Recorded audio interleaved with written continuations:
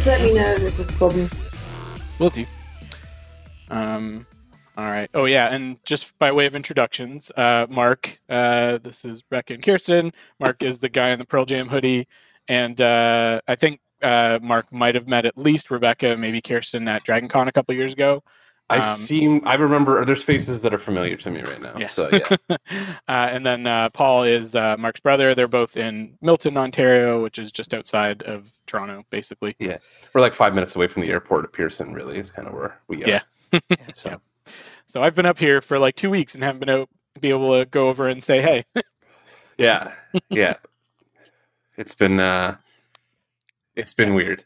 Yeah, so. It's a weird situation. But all right, is everybody good to go? Thumbs up? Yeah. Cool. All right, well then let's get started. So welcome back, dear listeners, to Dance Robot Dance. This is our 199th episode. I am Tim, coming to you from a hotel room in Mississauga, Ontario, my temporary abode, and with me I've got Mark and Paul, both from Milton. Hi, guys. What up, y'all? And we've got some special guests with us tonight. So I'd like all of our listeners to welcome my friends Rebecca, coming to us from Atlanta. Hello. And Kirsten, coming to us from Glasgow, Scotland. Hello. That's the only time I'm going to attempt to do a Scottish accent, because it will be absolute Oh, is that hot what that fucking... was? Yeah, it'll be absolute hot fucking garbage. So feel free to take the piss out of that. So yeah, Rebecca and Kirsten, we're going to be talking a little bit later about, they are both deeply involved in Tolkien fandom and the OneRing.net, which is like the largest Tolkien fan website on the internet that's been around for 20 plus years now. So, but they are, so they're going to sort of tell us about their experiences and stuff with that. So I'm very happy to have them on. I've known both of them for quite a while now, and they're going to tell some cool stories and fan experiences and meetings with famous people and all that kind of cool stuff. But before that, let's get into our nerdy news for the week. A little bits and pieces. I'm going to get the sad stuff out of the way right off the bat. There were some not necessarily nerdy, but definitely major entertainment deaths this past week. First one was Jerry Stiller, who our generation will probably know best as playing George Costanza's dad on Seinfeld. He was also, he's Ben Stiller's father, did a lot of other movies and comedy TV shows and stuff like that as well. He was 92, so good long life, but wanted to mark that one. Yeah, very sad. There was a video that was posted, a retrospective of all the times that he made the Seinfeld cast laugh, and particularly Julia Louis-Dreyfus just couldn't hold it together during one scene, which made me die for like 5 straight minutes, but it was great. He was a funny guy, even though I don't like Seinfeld at all. I do love Julia Louis-Dreyfus, though, so there's that. You gotta watch Veep. Watch Veep. Veep is amazing. Yeah, very talented guy, very funny guy, and I think everybody's Festivus will be a little bit sadder this year. Oh, yeah. Yeah, I have to do those feats of strength with tears streaming down our faces kind of thing. There it is. The next one was a legend. I mean, one of the sort of founders of rock and roll, Little Richard, who sort of was one of the artists that laid the foundation for rock and roll, sort of his boogie woogie music in the 50s, passed away at the age of 87. So not necessarily an era of music we talk about a whole lot on the podcast. We're more 90s, 2000s kind of thing, but the influence is definitely notable and well felt. Yeah. Yep. My early rock and Motown playlists tend to feature a lot of Little Richard, and so it's sad to hear that. And also on RuPaul's Drag Race, one of the best Snatch Game performances ever was Kennedy Davenport doing Little Richard, which was hilarious. But yes, our fruities will be a lot less tooty now. Very sad. All right, so that's the kind of the sad news out of the way, and we can get into pretty exciting news. The next bit is something that we've been discussing for a while and basically had assumed was going to happen, but now we got an official announcement of it. A new Star Trek series was announced, which is Star Trek Strange New Worlds, which is the new Captain Pike on the Enterprise series. So it's Anson Mount as Christopher Pike, Ethan Peck as Spock, and Rebecca Romijn as the nameless number one. So, this is just the spin-off of Discovery that we've all been wanting because we have not been crazy about Discovery.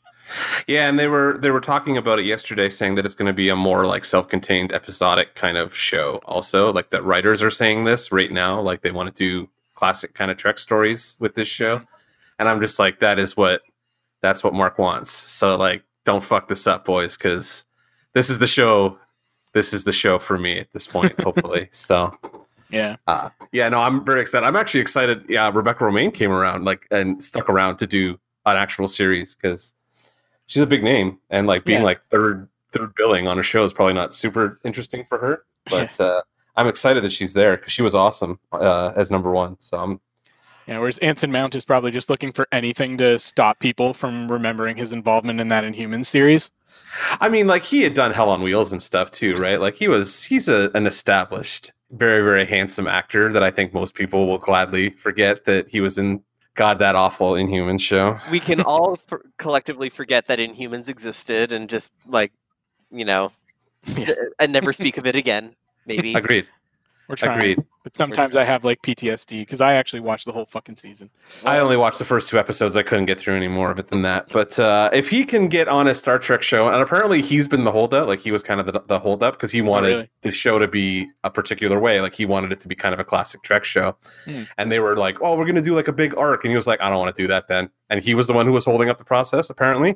And he got his way. So Anson Mount sounds like an actual Star Trek fan on top of everything else. So I am on board for Captain Pike. Let's do this shit. What does he say on the show? Punch it? Punch it. Let's punch it. Yeah, hit it. Hit it. Yeah. Sorry, hit it. Yeah. Either way.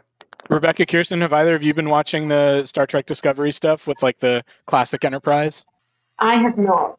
Yeah, because I don't get the CBS channel, and I've been reluctant to pay for yet another streaming service. Although I think I've run out of everything on Netflix. It's no longer really recommending anything anymore. So I think that means I've watched it all. So I might, just because I would like to watch the rest of Picard. I still haven't seen all of that. And I am curious to see Discovery. I haven't seen any episodes of that yet. So it's real pretty. That's what I'll say for Discovery. Yep. That's all I'll say for Discovery for right now. On something that we enjoyed a lot more than Star Trek Discovery, we got a couple more bits of casting news for Star Trek The Mandalorian. Star Wars. Fuck. God damn it. Why do I always get Trek and Wars? How dare you? It's the fucking cardinal geek sin. And we talk about them interchangeably constantly on this podcast. So like it's always me bringing up Trek and you bringing up Star Wars and us trying not to get confused by the two. I mean, I'd pay good fucking money to watch like fucking Captain Pike go up against a bunch of Mandalorians though. I would absolutely watch that crossover. That would be the only crossover I would really want from those franchises right now, but I would watch that crossover. Yeah. So yes, we're getting more casting information about season. Well, I mean, this isn't really casting information at this point because season 2 of Mandalorian is fucking filmed. They're in post-production, which is why the release date for it hasn't been pushed back. But they're starting to give us little like nuggets of like these are the people that are in it. And Katie Sackhoff, who's best known for playing Starbuck on the 2003 Battlestar Galactica series, is going to be reprising a role that she voiced on the Clone Wars animated series, who's a Mandalorian character, Bo-Katan Kryze, who ends up being sort of a reluctant leader of Mandalore that takes her fucking helmet off all the time. So it's going to be interesting to see how they reconcile that with the Mandalorian. Like, no, you must never take off your helmet. Well, it's Katie Sackhoff. Like, do you not want to see her take her helmet off? Because I do. True. But like, wasn't she the one that isn't that the character that was the dark saber holder too? Like, that's why that character's coming in here. So like, that's pretty exciting. Mm-hmm. There was another casting on this too. Did you see who else got cast in the show? Timothy Olyphant. Justified. Fucking A, right. Timothy Olyphant. Yeah, fuck Justified, man. Deadwood. Yeah, that one they haven't announced like who he's going to be playing or anything, or whether it's like a recurring role or like a cameo or anything like that. We don't know. The same for Katie Sackhoff. We don't know whether she's going to be in a bunch of the season or just a little bit or what. So, well, the man was born to be in Westerns because that's all he does is Deadwood and Justified and stuff like that. Yeah. And so like him fitting into Mandalorian is going to be like, I feel like that's a pretty smooth fit to put Timothy Olyphant, Slouching Cowboy, into the Slouching Cowboy Star Wars show that they're doing. So yeah, good, big ups on that one. Indeed. See, we got more information about George Miller's next project. We'd been hearing, George Miller's of Mad Max fame, and Fury Road was a fucking insane masterpiece. Yeah, where's my sequel? Like, I want more Mad Max. Apparently, what we're getting is a Furiosa prequel. I'll take it. Oh. So that's what he's working on a script for right now, and he had thought about maybe doing Charlize Theron and like de-aging her for the part, but now apparently he's looking at just getting a younger actress to do it, which is fine. I mean, if fucking The Irishman has told me anything, it's that you can go too far with that de-aging shit. Absolutely, yeah. And like also recasting in the Mad Max universe isn't something like, are we going to be sad about that? We lost Mel Gibson and got Tom Hardy the last time, so I'm sure that he'll pick somebody who can, do the goddamn work. So yeah, but I love Furiosa. Charlize Theron did she was the star of that movie for me. So it should be. She is the main character of that movie. Yeah, yeah. It's not Max. No. So, yeah. And Max is always, besides the first one, is always now like a guest in his own movies, and so like having Furiosa works perfectly. Yeah, and I depend. Like I'm waiting for casting to see if this is going to be any good, but I think. I trust George Miller now, so it's fine. It's all fine.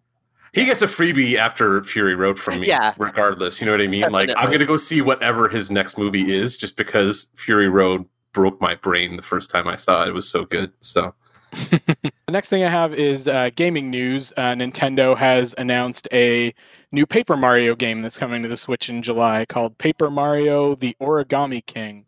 I've never played the Paper Mario games. They look like a lot of fun and games that I would enjoy. I just don't have the time.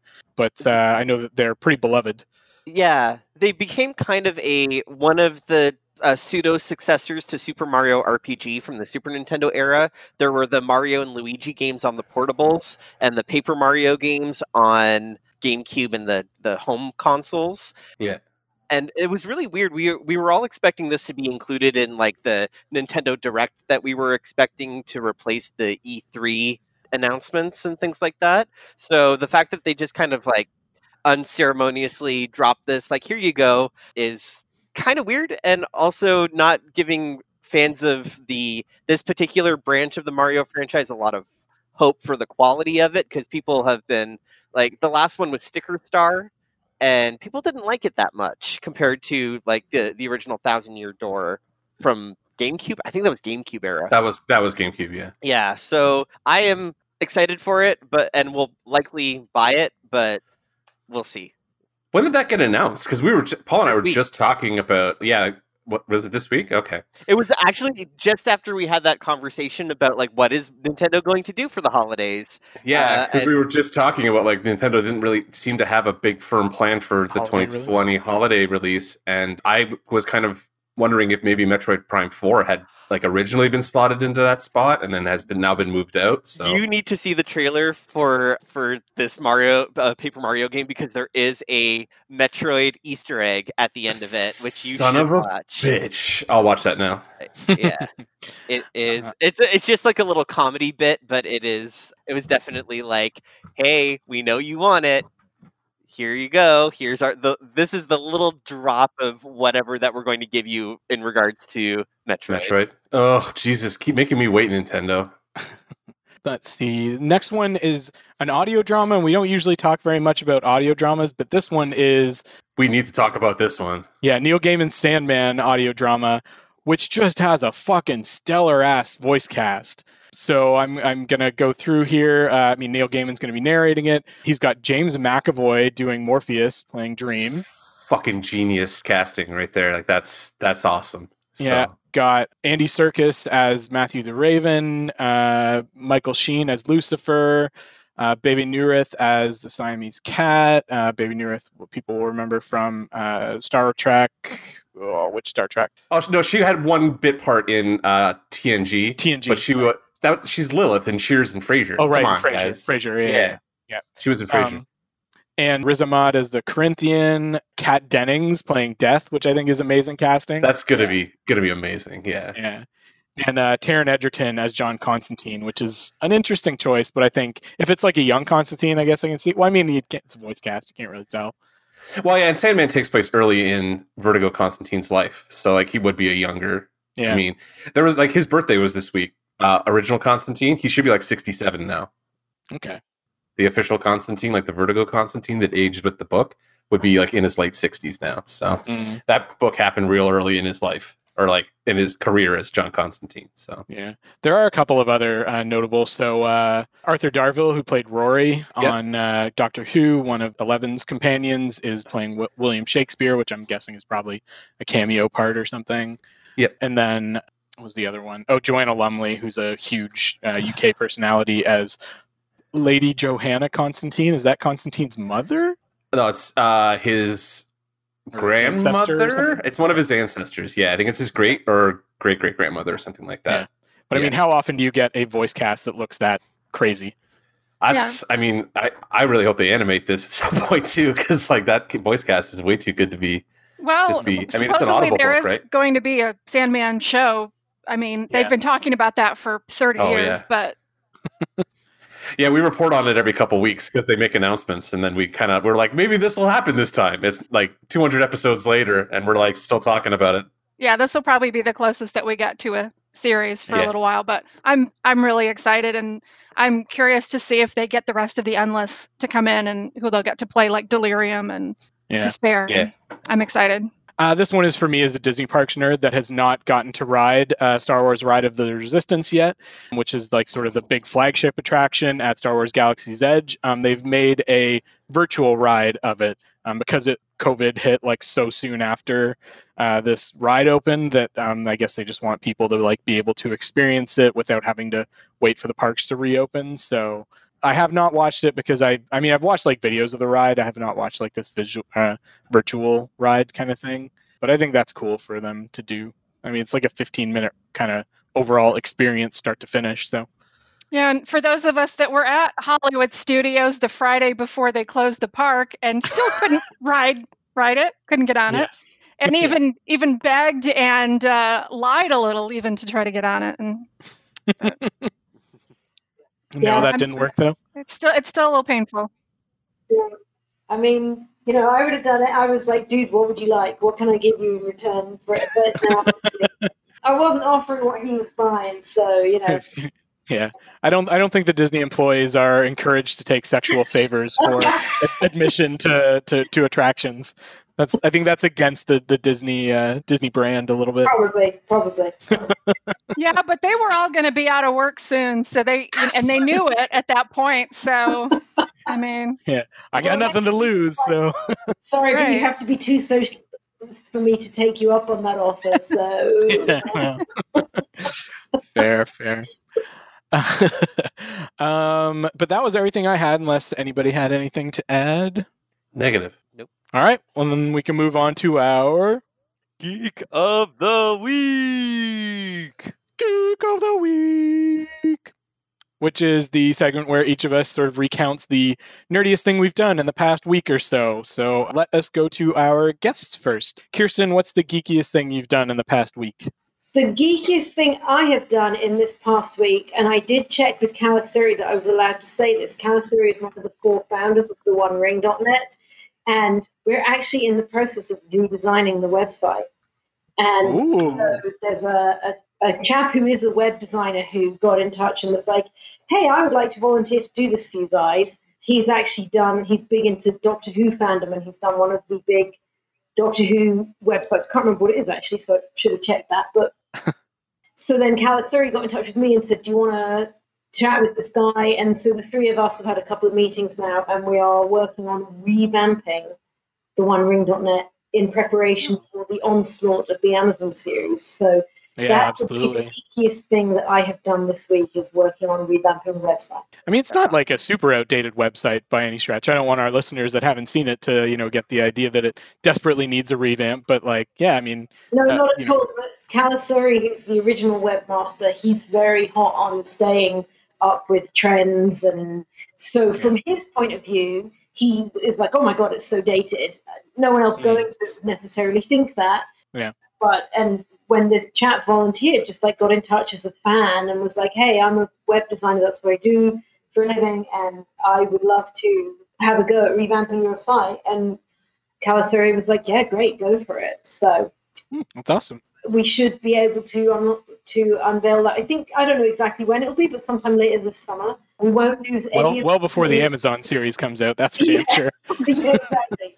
We won't lose any of the things that are beloved by our long-time fans. We'll make sure that all of those things are still present, but it'll just be maybe a little more mobile friendly, for people looking at it on their phones or whatever. And yeah. So that's kind of exciting. We're breaking news. You hear it here first, folks. TheOneRing.net getting a redesign in 2020. You literally did hear it here first, because I think even the rest of the One Ring staff don't know that at the moment, which is why I had to check with Callister if I was allowed to say it on this. It's all right. I'm assuming they don't listen to our fucking podcast anyway, so they probably won't actually find out from this. I didn't know, so it's news to me. There we go. Nobody knows, but now they do. All right. And Rebecca, how about you? So what's your Geek of the Week? Probably the nerdiest thing or geekiest thing is also connected to the OneRing.net. I've been working with another staff member to put together some weekly 5K races, Tolkien-themed 5K races. And, they can be walked, ran, done on your elliptical, whatever is the most convenient for people to do, which is kind of something we thought would be fun for our readers to, get some exercise, share their photos online with us and connect with each other a little bit more. And so we just put up the most recent one yesterday or Friday. And I think this coming Friday will be the last one. And then we also have little finish your certificates that you can print out, and just so that you can, show yourself that, you've done something productive with your time off. Yeah. And what have some of the I know some of the names have been kind of fun themed. What have the names of the runs been so far? Oh, there was, I think, let's see, the most recent one is Run to Rivendell. There was a Moria themed race. Yeah, that's this one. Yeah, I'm looking at this one right now. It's 5 meters through Moria. Yes, that's the most recent one. Yeah. Why is it 5 meters through Moria? I got outvoted. I was like, that 5. Yeah, I don't know why it's 5 meters, because that's not really that far to run. Just somebody was real attached to the alliteration. Maybe you have to dig down 5 meters. Like you have to mine 5 meters. That would be a lot of work. That's more of a workout than a 5K, I think. Yeah. Yeah, I guess. Yeah. I mean, if you're a dwarf, though, that seemed like that wouldn't be that big of an issue. You're used to it. This is true. These are the kind of discussions that fucking Tolkien fans have, folks. All right, awesome. Let's go to Mark. What's your Geek of the Week? I'm catching up to the Hickman relaunched X-Men books. Paul and I reviewed House of X and Powers of X a couple months ago, and I'm a trade waiter, so I've been waiting for issues to pile up a little bit so that I can get back into it, and I did this week, and it's been quite good. So yeah, I'm not quite through it and caught up yet, but this new run of X-Men, this new era of X-Men, and I'm sorry to ruin the Tolkien circle, but we'll get back to it. I'm sure you guys will get back to it eventually. But the X-Men this past year have been kind of back, and it's been now that I'm actually reading it, I'm like, yeah, they are actually back. This is actually quality X-Men writing again. So if you are not reading those Hickman-led X-Men books, and you are an X-Men fan, you should probably get your shit together and get those books read, I guess. So because they're really good. Nice. Paul, what's your Geek of the Week? I was going to say that I finished my Community rewatch, but just today they dropped season 5 of She-Ra and the Princesses of Power, which was the final season, and I've already watched 6 episodes of it, and I'm halfway through already, and it so far is excellent.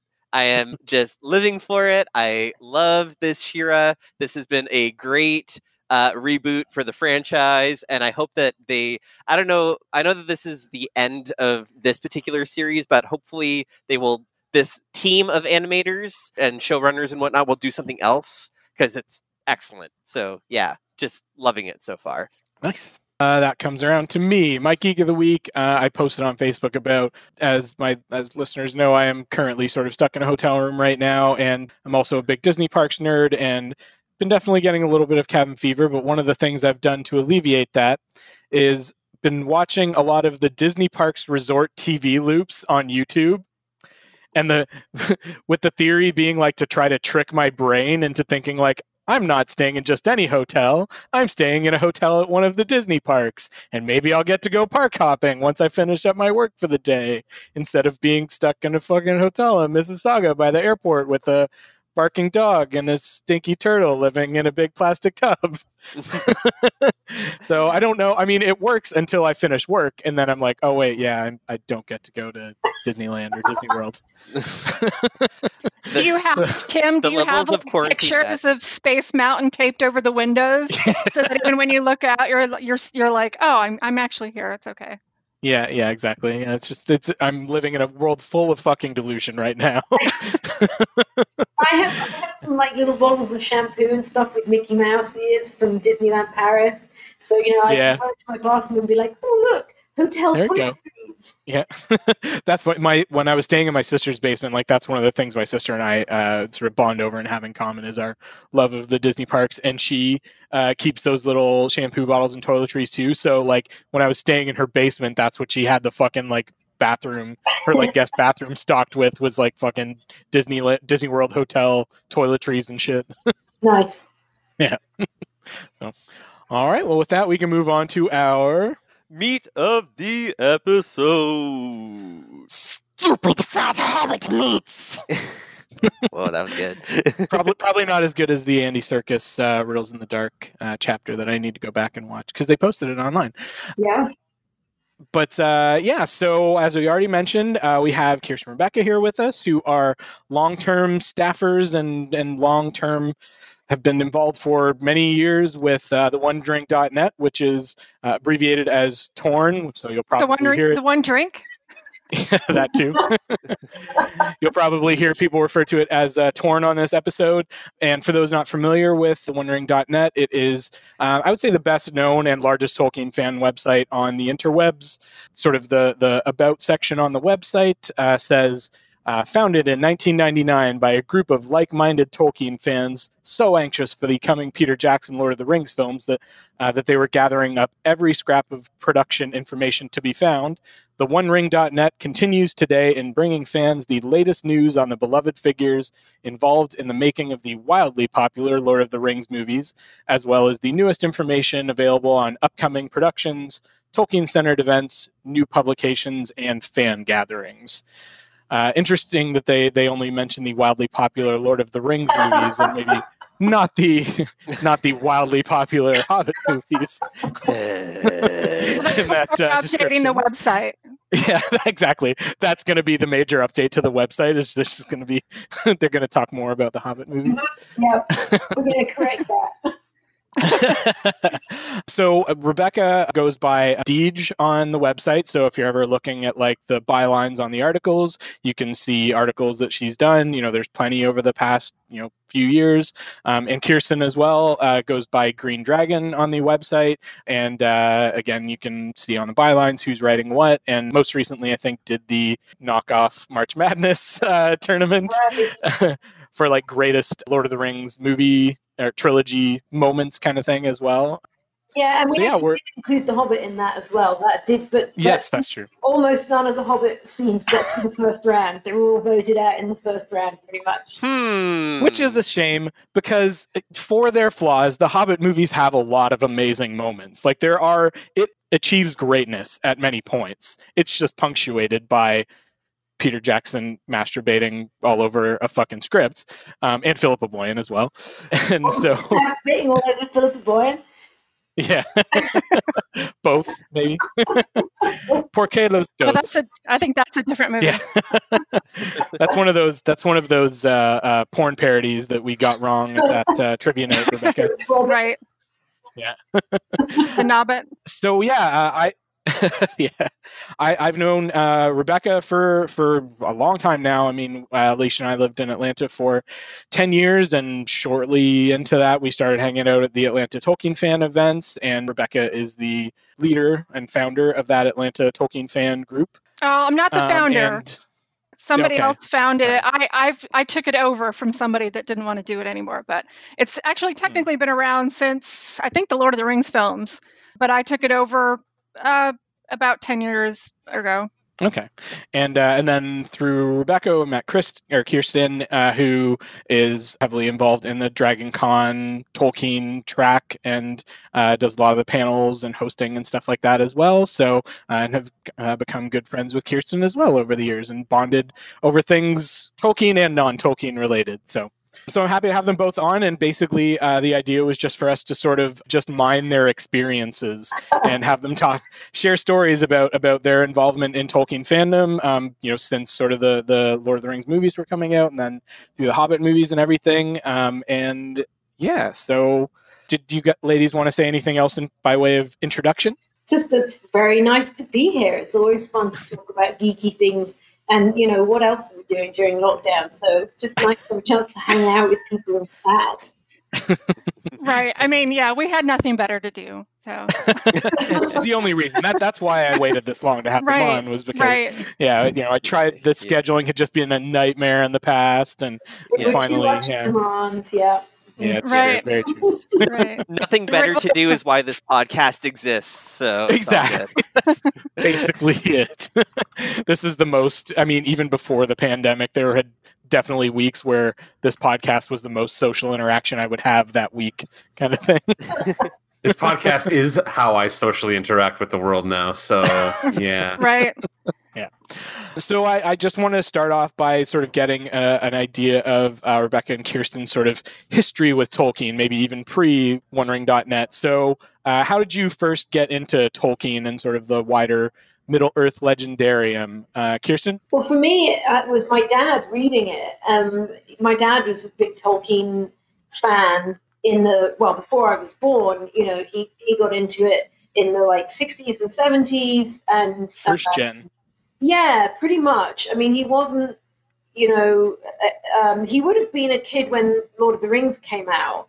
Obviously, I should tastefully say on my dad's part he wasn't born when The Hobbit came out.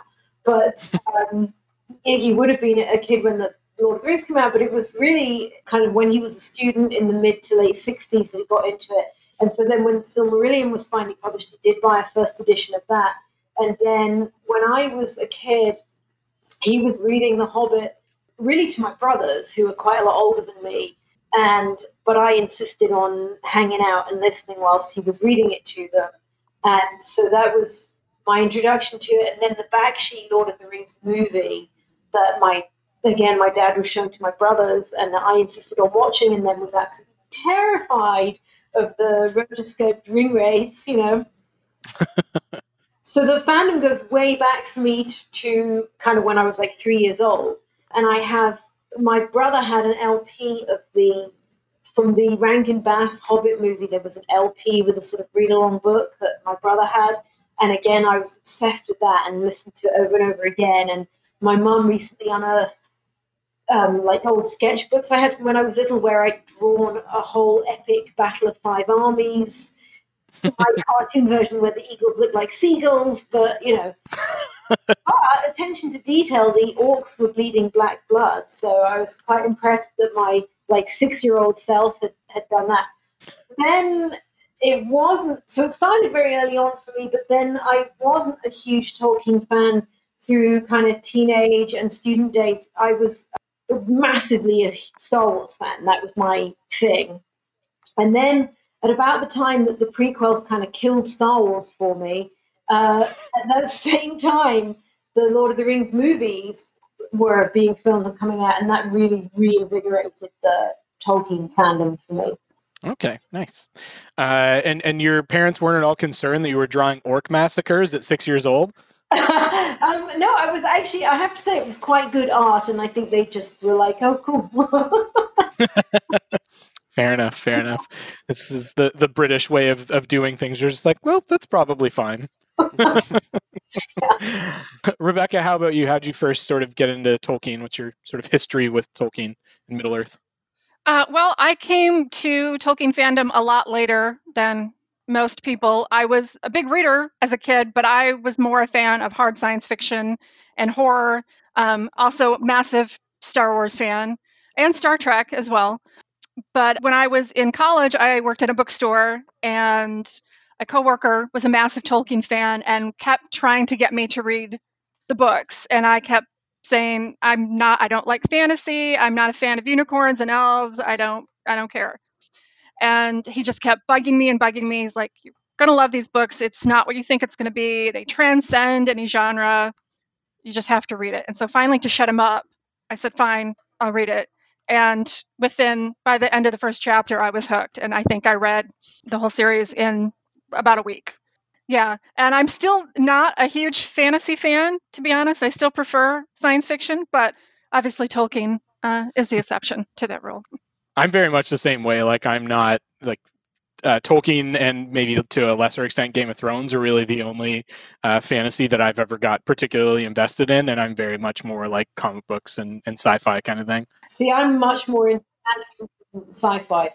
For me, I'm not, the certain sci-fi, but kind of if you like pop culture sci-fi, like the Star Wars, Firefly, that kind of stuff. But otherwise, no, it's definitely much more fantasy and mythology, particularly for me.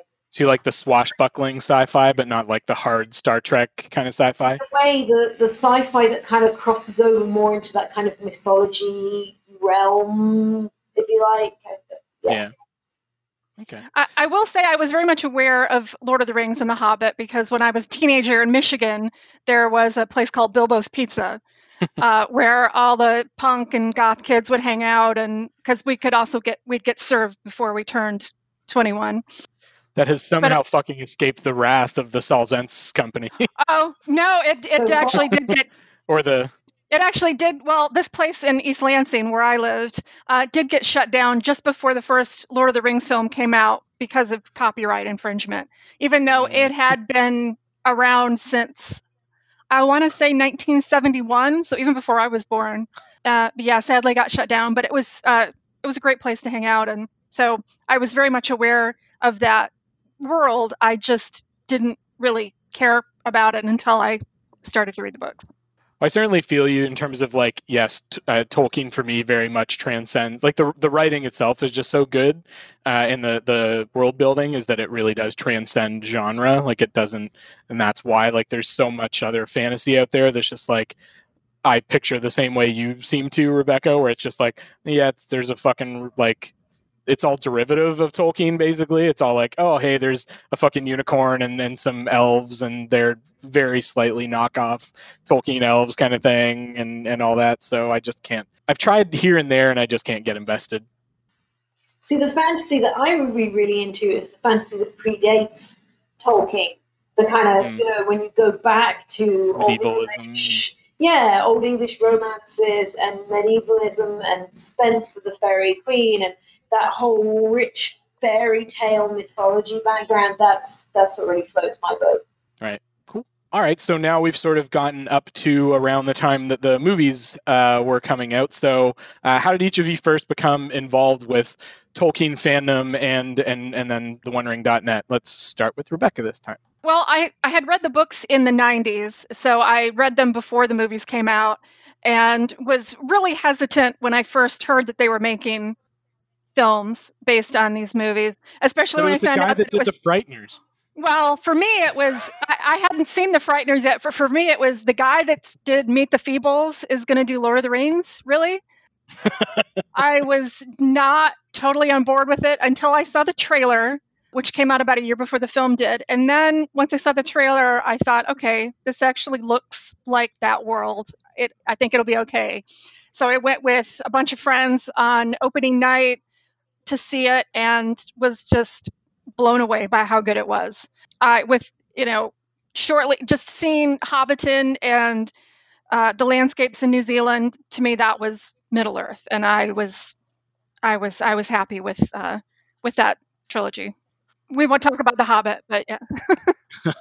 Well, the thing is, The Hobbit even like shares so much of that visual language that like you can still go in there and feel you can still go in there and feel at home in that world if you felt like you were at home in the Lord of the Rings world kind of thing. It's just there's some story issues, let's say. Yeah. Visually, those movies are still as stunning, but maybe a little bit too much CGI. but still, the landscapes of New Zealand. But even after seeing the movies, I wasn't really I wasn't online at all. For some reason, it never occurred to me at that time that you would go online and talk with other fans about something that you were into. I don't know why, maybe just because I wasn't that computer savvy. So it wasn't until 2003 where I went to my first Dragon Con in Atlanta, where I drove from Michigan to Georgia just because I'd heard that some people from Lord of the Rings were going to be there. And this was at the time where you could just drive down to a convention and buy a ticket when you got there and get a hotel room when you got there. Get a hotel room you can't do. You can still get day passes. You can still get a ticket, but yeah. I mean, no, we got a weekend pass and we got a hotel room when we got there, which you definitely can't do now. No. And went to a speculation panel on The Return of the King, hosted by some Torn staffers. And I found it really interesting and thought, that, hey, these guys seem to know what they're talking about. And went and found them afterwards and started chatting with them. And I think I joined the website right after I got home. Nice. Kirsten, what's your story in terms of first involvement with fandom and then Torn? Yeah, so I wasn't really interested in the movies coming out for The Lord of the Rings. They were sort of on my radar, but again, in the build-up, like in 1999 when Torn got going, I was just obsessed with the prequels coming out for Star Wars, and I've been going around wearing a pin that said Episode 1 for like 18 months. And, and so I was just, my whole focus was on, oh my God, Star Wars is coming back. Little did I know. I was that same person. Oh, I feel same. I mean, same. Yeah. Like everybody was, like even me, who has gone on record a million times on this podcast being like, fuck Star Wars, like I'm just over it now. That didn't start until Episode 1 came out. We were all hyped as shit for Episode 1 to come out. It's just when Episode 1 came out afterwards, we were all like, oh no, this is not. What did you do, George? What is going on here? And then it's like, maybe the second one will be better. And then it's like, oh, wait. Oh, it got worse. Oh, there's a lower place. There's a lower place. The third one has to be good, right? Yeah. So, Star Wars is that franchise for, I think, at least two of the three of us, anyway, where we're like, we used to really like it, but now it's like, what is happening? Right, I had the teaser poster that was like Jake Lloyd on Tatooine with the two suns and the Darth Vader shadow that he was casting, where everyone was like, why is he casting two shadows?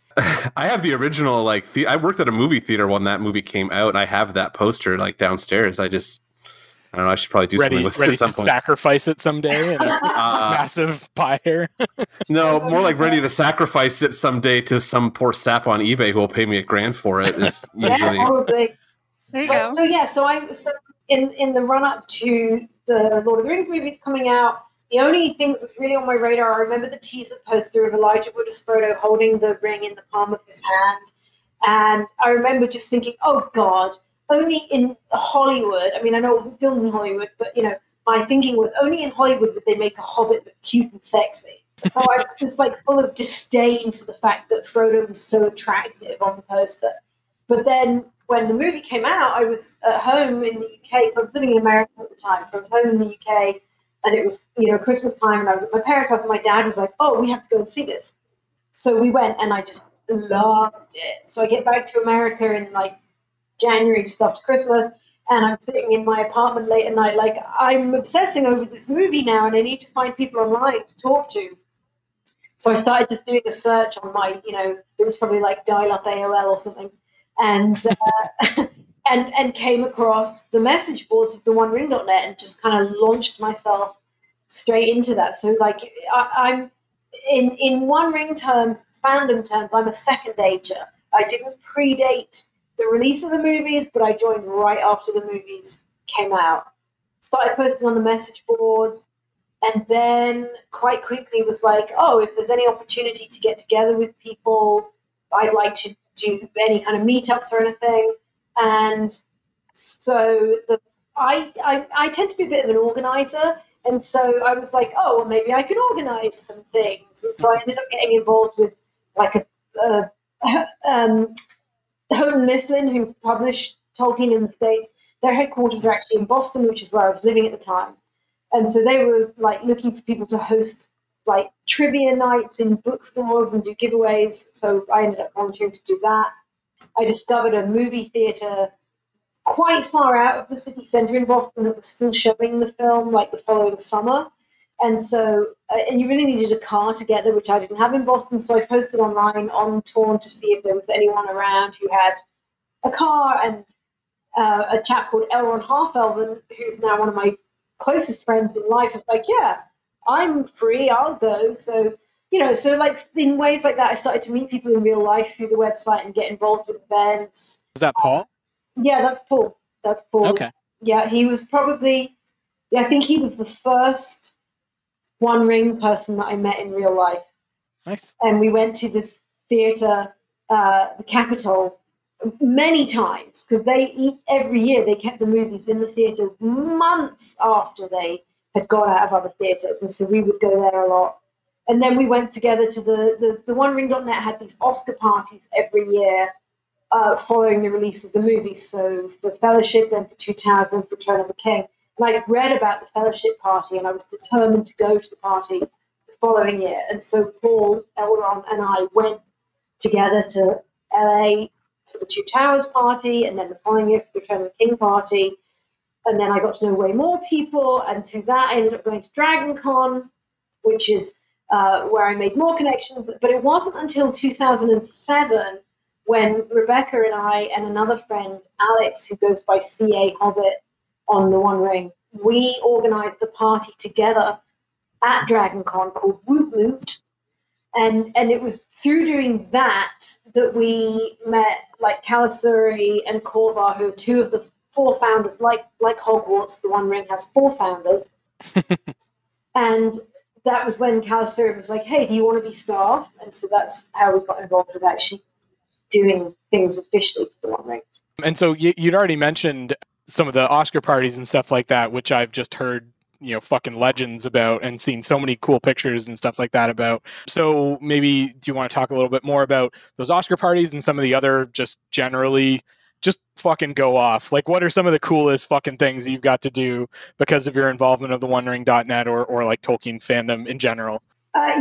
For me, so the Oscar parties were amazing, although, funnily enough, so they were incredible. And the Return of the King party is legendary for a number of reasons. It sold out in like 20 minutes and crashed the site, which was... And these were, we should tell people, these were all like in Hollywood, like on Oscar night, like near the fucking like venue where the Oscars are actually happening kind of thing.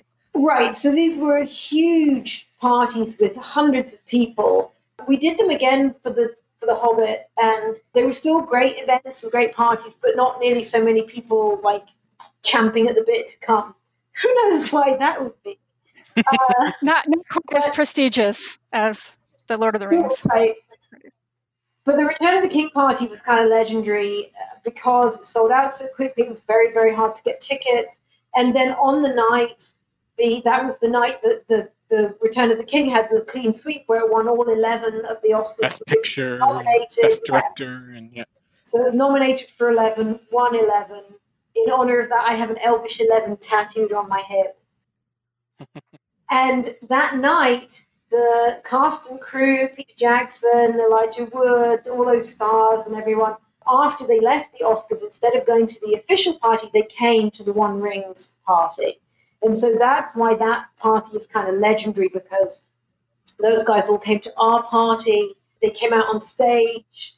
Then with the Oscars. Yeah, they came out waving their Oscars. They talked to all the hoi polloi, the crowd, and then went and hung out in the VIP section for ages. And it's, like Elijah Wood mentioned that when he was on the Graham Norton show here in the UK and stuff like that. So those parties are kind of legendary. But the Return of the King party lost a lot of money for the One Ring. And, I mean, they just pushed the boat out on it. And to my mind, that was like really poor management. Like, how do you have a party that's sold out and that epic and you lose money on it? So Kalasuri, one of the founders, who is now one of my closest friends, but the first time I met him, we had a bit of an argument because he was waxing lyrical about the Return of the King party. And I was like, well, I was there as just an ordinary punter. At this time, I wasn't a staff or anything, so I didn't have VIP access or anything. I was like, let me tell you what some of the problems were with that party. So funnily enough, in a way, that's how I got more involved in doing event planning and stuff for the One Ring. I was. It's like, if you think you can do it better, do it yourself. And Correct. Kirsten said, yes. I was obnoxious enough to be like, yes, then I will. But I have to say, the coolest thing, like for me with the One Ring, there's been a lot of amazing opportunities to go to places. Rebecca and I went to Calgary together for Calgary Expo, which was really fun.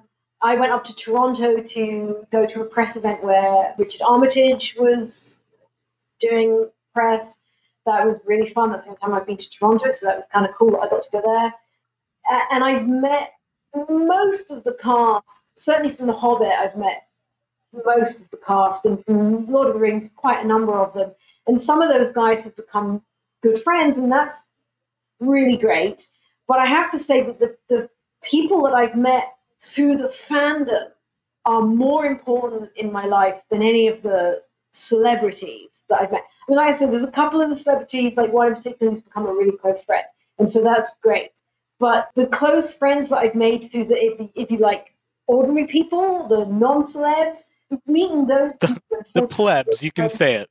Yeah, the hoi polloi, But those are more important and more significant in my life than any, like meeting famous people is fine and cool. And like I say, I love the ones who've become friends and who maybe I can exploit for my real life job.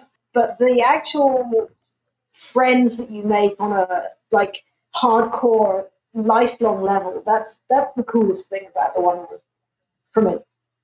Rebecca, what do you have to add? I know you have stuff to add. Oh, yeah. Well, unfortunately, I didn't get to go to any of the Lord of the Ring parties. I would have loved to. I did get to help out with the Hobbit parties, which, as Kirsten said, were still a lot of fun, and it was really fun to be there, but not quite the same level that the Lord of the Rings were, unfortunately. But yeah, getting to work with Kirsten, and we've been doing Dragon Con for many years now, and then also going to New York Comic Con. I've worked at San Diego Comic Con. We got to work at a convention in Germany, which was really fun, and then Calgary. And then, getting all the people that I've gotten to meet. I mean, like Kirsten, I've met quite a few of the people from both series of films, and I've gotten to go to New Zealand a few times, which is unbelievably cool. Oxford. I've even gotten to see the Torn servers, which, I guess I could say now I've seen the trifecta of Tolkien fandom. But yeah, just the friends that I've made from this, and I wouldn't be living in Atlanta if it weren't for Tolkien fans that I met through the One Ring and Dragon Con. So it's not a stretch to say that it has actually changed my life. That does sound kind of like hyperbole, but it's actually not. It's actually true. And Rebecca, I know you mentioned the New Zealand trips. Do you get to go to some of the, or at least one of the premieres in New Zealand? Well, not really. I mean, I was at the red carpet for the premiere of the first Hobbit movie, An Unexpected Journey. So I got to see all the celebs walk by and got to go to a little party, which was really fun. And Peter Jackson showed up, and Elijah Wood, and some of the guys from Weta. I didn't actually get to go into the movie to see it. I had to wait till I got home to see it. But that was still really exciting, and to see how the entire city basically turned into Hobbiton for that premiere. It was pretty cool to, especially ever seeing that kind of thing on TV, and then to be there was really fun. Yeah. And then you mentioned the cons and stuff like that. us and a lot of our listeners have walked past many of those fan tables over the years at various cons. Could you tell us a little bit more about like what it's like attending the con as like a professional, running those booths, doing some of the panels, both panels that involve talent and also more just like fan run panels, which I know is Dragon Con is very dominant with like panels where it's just like discussion or people like, giving even almost academic reviews of various content, whether it's related to the movies or just books or whatever. Sorry, Kirsten, do you want to take it? Sure. Yeah, it's Rebecca can certainly talk to the doing the table and all that kind of stuff, and it really depends from convention to convention. Like if you're at New York Comic Con, that's much more of a trade show type con. It's a lot of work.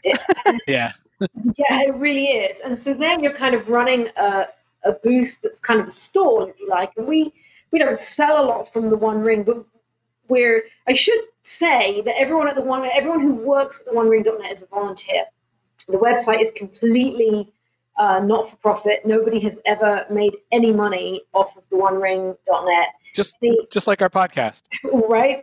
So Exactly. back in the day, the One Ring had a lot of money coming in from advertising revenue and things like that, and it all went to the costs of keeping the servers going, operating the website, that kind of stuff. And then anything that was left over, they donated to literacy charities for children and stuff like that. So there's never been any profit. And trust me, back in the day, the founders were offered big amounts of money to sell the website.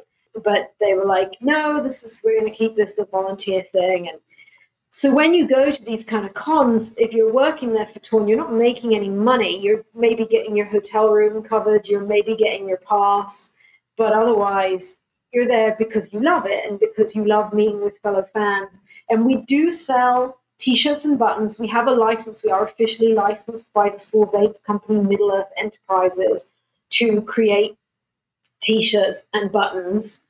And so we do that because, again, that's the only way we can show up to these things. It's the only way we can make money to keep things going is to sell the shirts and buttons and things. And so a con can be a hell of a lot of work. In fact, it pretty much always is a lot of work and tiring. But it's the pleasure that you get from hanging out, like listening to a podcast like this. It's the way that it kind of lights up your brain, being with like-minded people and sharing your passion with like-minded people. And for me, that's what makes it worth it. Primarily spending time with Rebecca is what makes cons worth it for me. Aww. But in addition to that, being with fellow fans, being able to talk. I remember the first time I went to a big Tolkien event and relishing that shorthand that you can make one tiny reference and everyone gets it. And you're like, oh, these people speak my language. That's what's cool about it. Yeah, I feel like, I know when I first met you guys, like I didn't really have an appreciation for how tied to that table you end up being for so much of the con. And like, even like I've gone and got like meals for you guys, for because you guys have to basically, somebody has to be there all the time. So like, I'll go like pick up food and bring it down and be like, here you go. Now you can actually eat and, be normal humans. And like, I don't think there's that appreciation for the people that run those fan tables at cons and how little of the con they actually get to experience when they're attending it sort of as a professional running a fan table or even doing like the panels and that sort of thing. Yeah. It's not just those guys. We all, everybody vendors who has anybody who's a vendor at a con kind of, you get to see the con from that perspective. Cause like, that's what I've been doing, right? It's like selling my illustration work at cons and stuff when they happen, because they don't anymore. But that's like, you don't see it's a 2-man job. You have to send somebody for dinner and stuff like that, or whatever, like lunch. Yeah. And, right. Yeah. If you're lucky, you have some backup to like cover you if there's like something fucking that you just don't want to miss kind of thing. And you maybe go off for an hour and a half or something like that. But like 80% of the day you're at that booth or more kind of thing. Yeah, so your perspective on this would have changed if this summer had gone non-COVID there, Tim, because you would have been at a booth with me all summer. I was looking forward to that. I know it was going to be fun, but next summer, there's always con season. But it's true that you are kind of tied.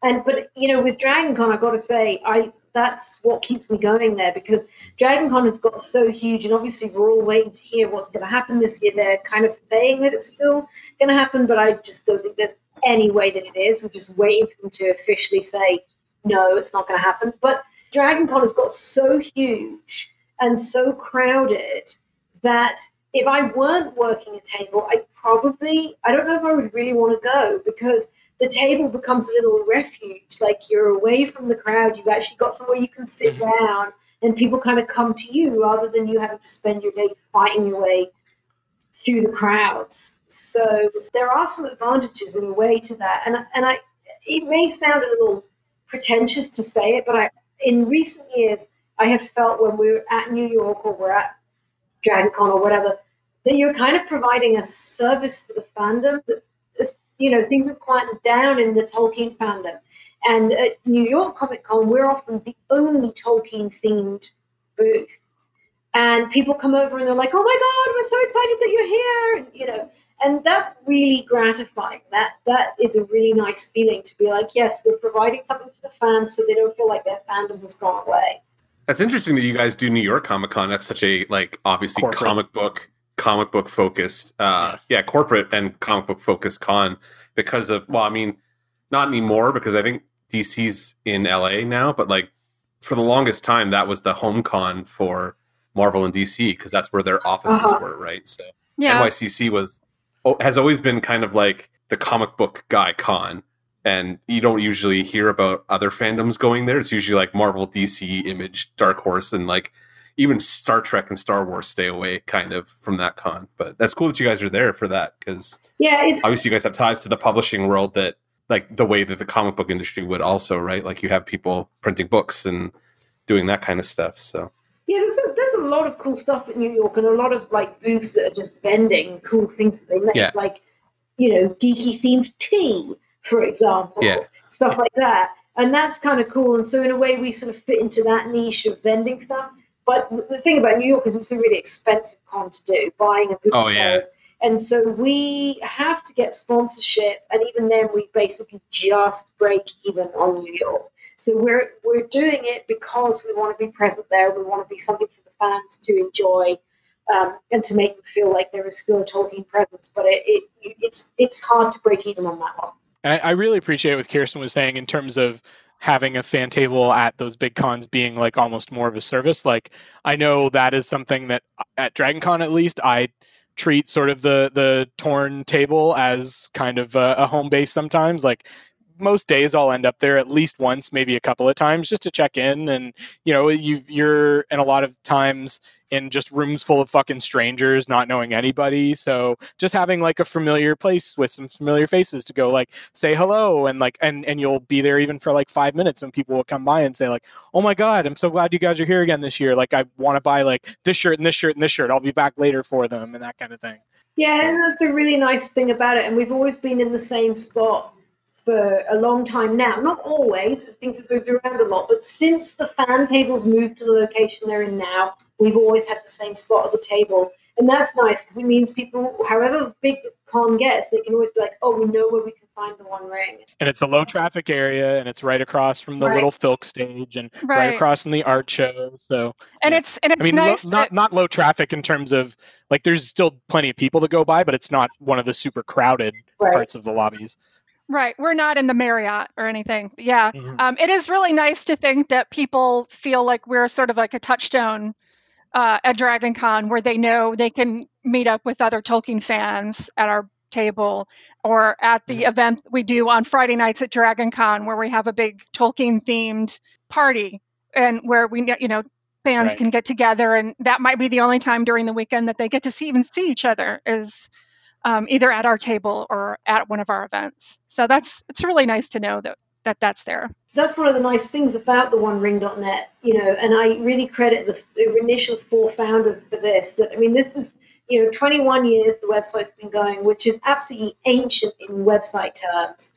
And they were doing things online before people were doing them. They were creating online communities and ways for people to interact and contribute to the website at a time when really that didn't exist. It was something that Kalasuri, one of the founders, was really into, was finding ways to kind of push the envelope there. And the website has always been, their kind of tagline is forged by and for fans of J.R.R. Tolkien. And it absolutely is by and for the fans. It's always been very much a family-friendly site. So we have people who were kind of young themselves when they found Torn, and now they bring their kids to things. And it's a really, that is all credit to those 4 founders. And then all the staff, obviously it's not just me and Rebecca, there's a whole team of staff who do amazing, people who do stuff on the West Coast, go to cons there like WonderCon and do amazing work. There's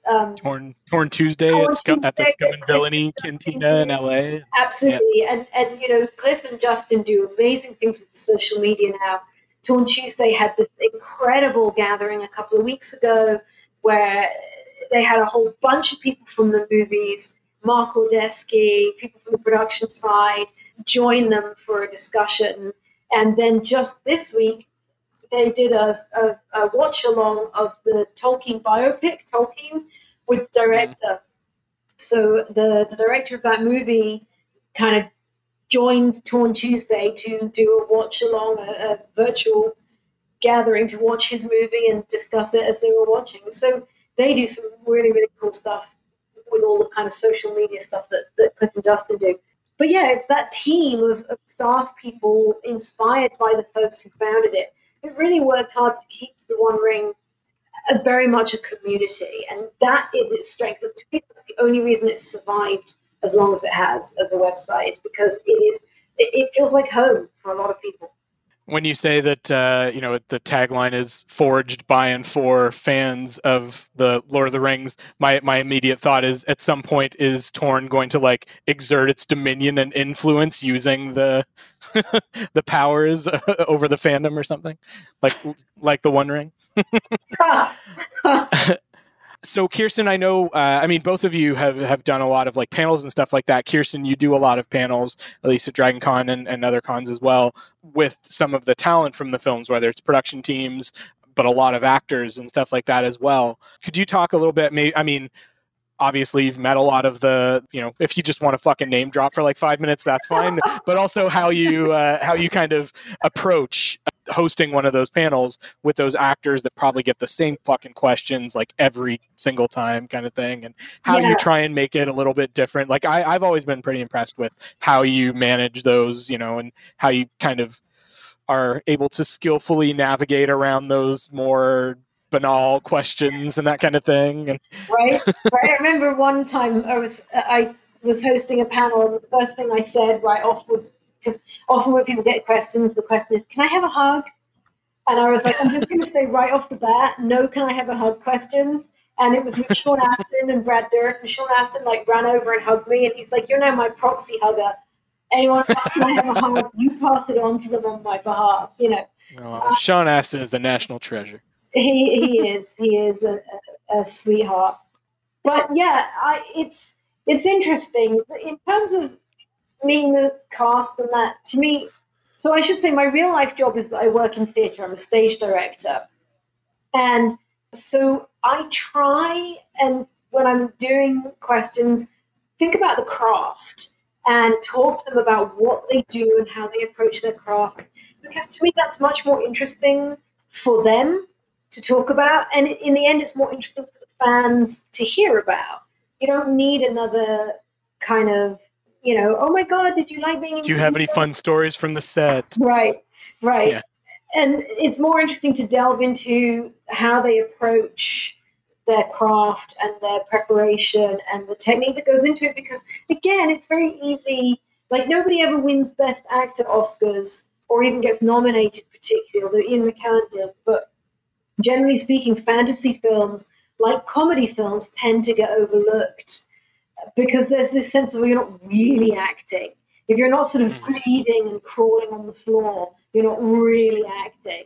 Like, what was that Leonardo DiCaprio movie where he's like spent the whole movie crawling under a bear skin? The Revenant. Oh, the Revenant. Yes. Yeah, Revenant. Oh, where that's the one he finally got his fucking Oscar for, wasn't it? Yeah, It was. Oscar. He basically had to get raped by a bear to win it, but exactly. It's like, oh no. We've all got to suffer for our craft, right? Yeah. But in fact, of course, all of the people doing these movies, even if, we feel The Hobbit ended up being too CGI heavy, blah, blah, blah, those actors are not applying their craft any less. They're not going in there being like, well, I'll just phone it in. They're all really, trying to create a cool character. And if anything, they're applying it more because they're having to act through 80-pound bodysuits and crazy prosthetics and everything. And against tennis balls also, right? Like, It's not like they're standing in front of a real dragon or whatever, like Martin. Behind the scenes footage of Ian McKellen in Bag End, where he's just in the green screen set and having so much trouble. finding himself and starts like fucking breaking down and shit. It's just heartbreaking. Yeah. But if there were any justice in the world, Andy Serkis would be like a 3-time nominee and at least a 1-time winner for Gollum, and for Two Towers specifically.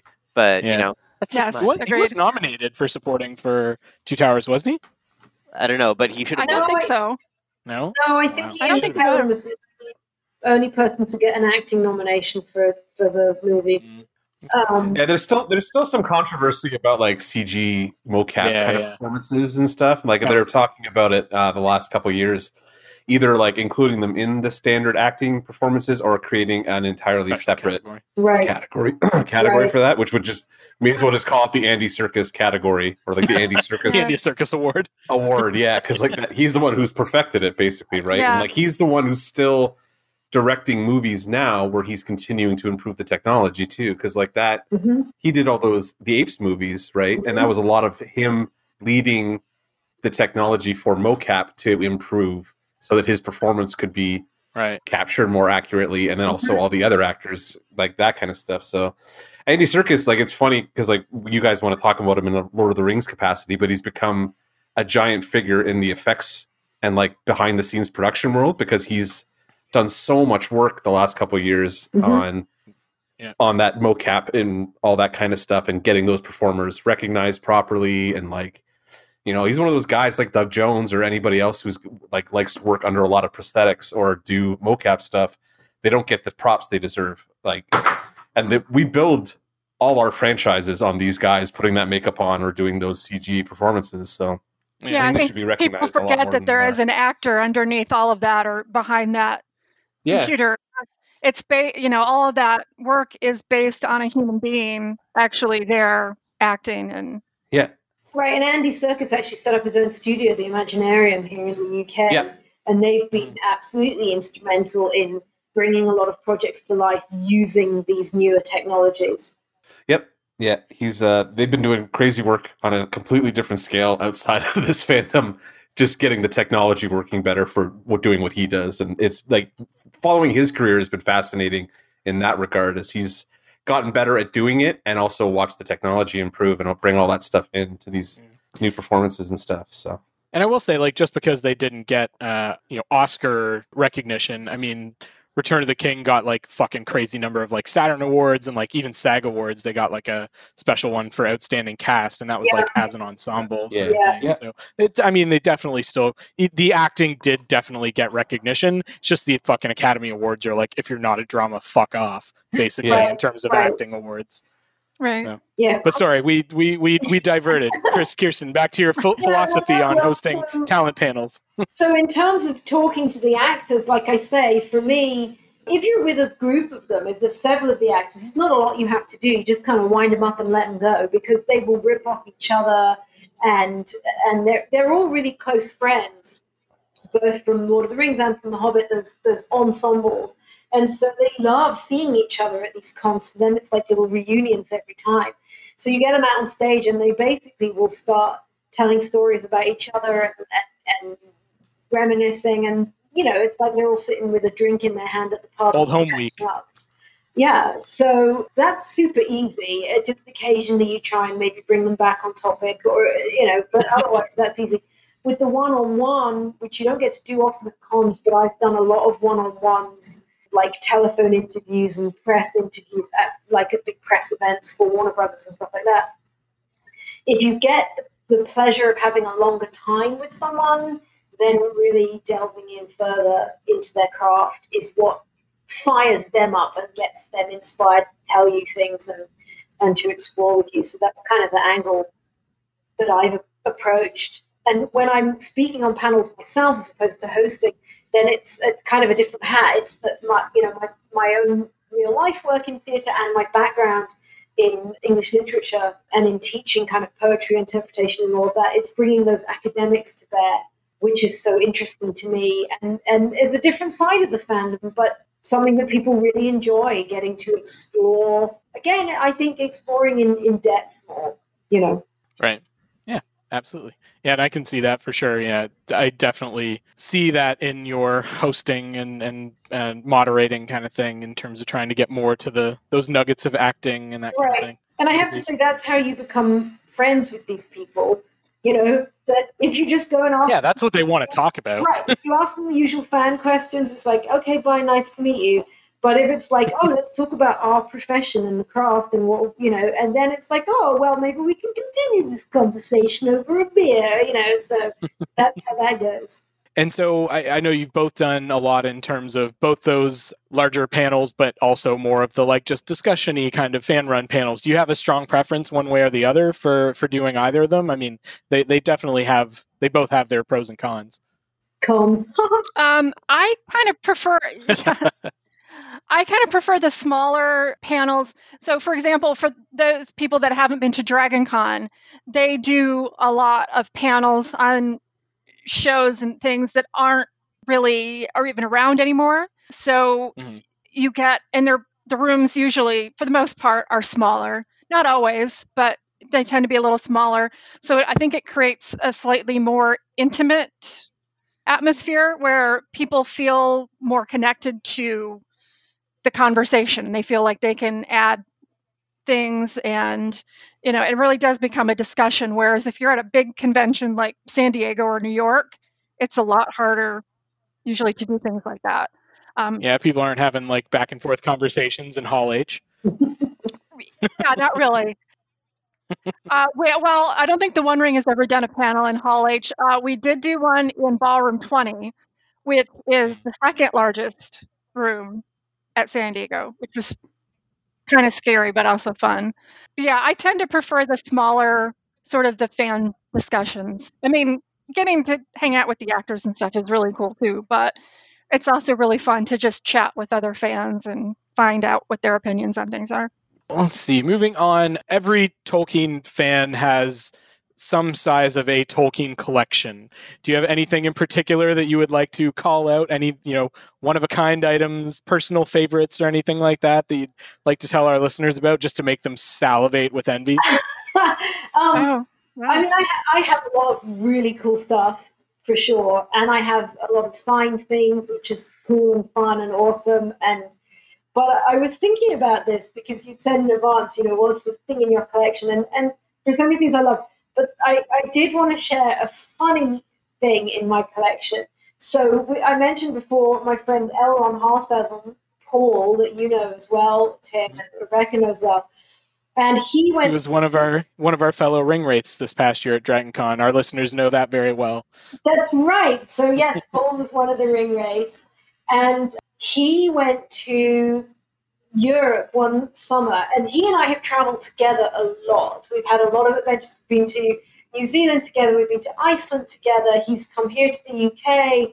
We've traveled around in the States a lot together. We've been to Alaska. We've done all kinds of journeys together. But for some reason, this one summer, he was traveling on his own, and he was in, I think, the Ukraine, and he bought for me a Lord of the Rings Russian doll. And it's obviously like a knockoff. It's not licensed product. But it's the most bizarre thing. So, the external Russian doll is Frodo and Saruman together. Don't know why they would be together, but Oh, it's classic pairing. Right, exactly. And then inside, I forget what one of them is Legolas, one of them is Gandalf. They're just kind of bizarre, and they're sort of pasted onto these dolls. But you go down, and you get to the last little doll. And it's this kind of weird Victoria's Secrets angel. So it's obviously been put in a mistake, totally in there. And that's a little known non-canonical character. That's right, the angel in the sexy underwear. So to me, that's got to be one of my favorite things because it's so ridiculous. It's totally unofficial, unlicensed, but it just cracks me up. And so of all the things that I'm looking at, even now as I'm talking to you, I'm looking at my glass-fronted cabinets filled with cool collectibles. That's got to be one of my favorites. I mean, everybody says that Tolkien needs more, female characters. I don't think that's exactly what they were going for, though. I think that's just an AU Galadriel, actually. Just like a slash fic version of her. It's all good. Yeah, right. That's another. That's actually a character from one of the porn parodies. Right. Rebecca, how about you? I know you've got a lot of pops, a lot of books, a lot of figurines and stuff. Yeah, I think probably if I could only keep one thing, or if and I actually did have to save it. I actually did save this from an apartment fire that I had. It was the first Lord of the Rings book that I bought was the 50th anniversary hardcover edition that the illustrator Alan Lee did all the artwork for it, and it's a really gorgeous book. And through the years, I've gotten to have him sign it, and I've gotten to have a bunch of people from the Lord of the Rings sign it as well. So that's probably my favorite thing. I don't think I have anything weird or not as like Kirsten's. I do have a salt and pepper shaker set that's Gollum and Sam that I bought in Germany. That's it just looks kind of weird. But yeah, nothing freaky or, porn parody, anything like that. No. Well, I like that both of yours have these are ones that are, non sort of interesting and have some personal significance kind of thing. Do either of you have anything anything screen used or anything like that? Like any even minor? I'm trying to think if I do not. I don't think I do. Well, I used to have one of the fake leaves from the tree that's over Bag End. Oh, okay. But I think I have little stones that I picked up on Mount Sunday where they filmed Medicel and stuff like that. But that counts as screen used. It was probably on screen. That's right. No, I don't think I've ever. I've talked to a lot of the cast about the things that they took from the set, and I know that Graham McTavish has, I think, all noses, because of course we know with the prosthetics at the end of the day, every day they take off, they have to rip off and strictly speaking, they were all supposed to be destroyed. And I know that Graham collected one each of noses from his fellow boards and was planning to mount them at some point. And I don't know if he ever has, actually. I must ask him. But one time we were talking about it, and he's like, I'm going to get them all mounted so you can see all the different... Get them taxidermied. Prosthetic noses, So the reason I hesitate... That would be an interesting conversation piece. Right? Has anyone ever given me a... But I don't think so. But... No, I mean, funnily enough, this is a complete non sequitur, except the prosthetic noses made me think of it. Last night, Will Ferrell was on the Graham Norton show here. Graham is still doing his show, and people are calling into it rather than appearing on it live. And this weekend is what would normally be the Eurovision Song Contest, which probably means nothing, but for people in Europe, it's kind of a big, just camp, ridiculous spectacle. It's insanity. And Will Ferrell has made a movie. Oh, Eurovision song? Which looks like it's going to be absolutely hilarious. But one of the things that Graham Norton has been doing when they get people calling in as a guest, because they're at home rather than come to the studio, he gets them to show them something cool that they have in their home that they've taken from a film set. Colbert's been doing that as well. Okay, well, so what Will Ferrell had was his fake testicles from, I think it was Step Brother. There's a scene in Step Brothers, I think, where he puts his testicles out on the drum kit. Yes. And he's in this box here I have, and he gets out this massive bollocks, and he's like, I bring these out at dinner parties, and So Graham McTavish's collection of prosthetic noses is not nearly as scary as it could be when we think about prosthetics that other people have from movies. Yeah, and bringing that back to Tolkien, like you said, Colbert has been doing. Colbert interviewed Cate Blanchett a couple weeks ago, and that's how we learned that Cate Blanchett, for some reason, has Tauriel's swords. Yes, from the Hobbit movies. I was like, what? That was not from your character. And then she started getting a little sheepish about it. Like, oh wait, maybe I should not have these. You didn't see this. Well, I mean, I think we all know that a lot of the cast have things that they shouldn't really have. But right. I remember, Ewan McGregor being on Graham Norton and being asked, did he take one of the lightsabers from the set? And he's shaking his head and then nodding and going, no, whilst he knows at the same time, I did not take. It's no, I definitely don't. Yeah, exactly. So, I think everyone has stuff they shouldn't have from film sets. Yeah. Oh, I tell you what I do have. there's another weird and quirky thing. So, bizarre connection. I had a friend, he sadly died a few years ago, but he had worked on Broadway a long time doing wigs and makeup, and he just had the coolest stories. And then he kind of got out of the industry for various reasons, and he ended up having a job with a company that manufactures fake hair and fur for the movie industry. And that they do a lot of it. It's machine made, but it's also a lot of hand tied. And so when Peter Jackson was getting ready to do the Hobbit movies, they were looking into different fur that they wanted to use for wargs and other furry creatures that were going to appear. And so the company sent them a whole load of samples of fur. And there was one particular fur that they chose to use in the end. And my friend who worked for the company gave me a piece of the fur. So it wasn't from the film set, but it was the same batch that was produced to be used for the film set. Close enough. Warg fur. Warg fur. There's definitely some entendre to be had there, but I'll leave it at that. So, like you both have sort of noted right now that the Tolkien fandom is in a little bit of a valley. You know, the Hobbit movies came out. The last one came out 5 or 6 years ago now, and so, but obviously we have the Amazon series, the Jeff Bezos fucking boondoggle Amazon series coming up. So where do you? I mean, obviously that's going to be a big part of the future of Tolkien fandom. But do you have any other sort of ideas of how that might revitalize the fan base, stuff you've already seen in terms of how that's revitalizing the fan base, and other future? Let's make some predictions about the future of Tolkien fandom, and we'll look back in 5 years and see if they held true.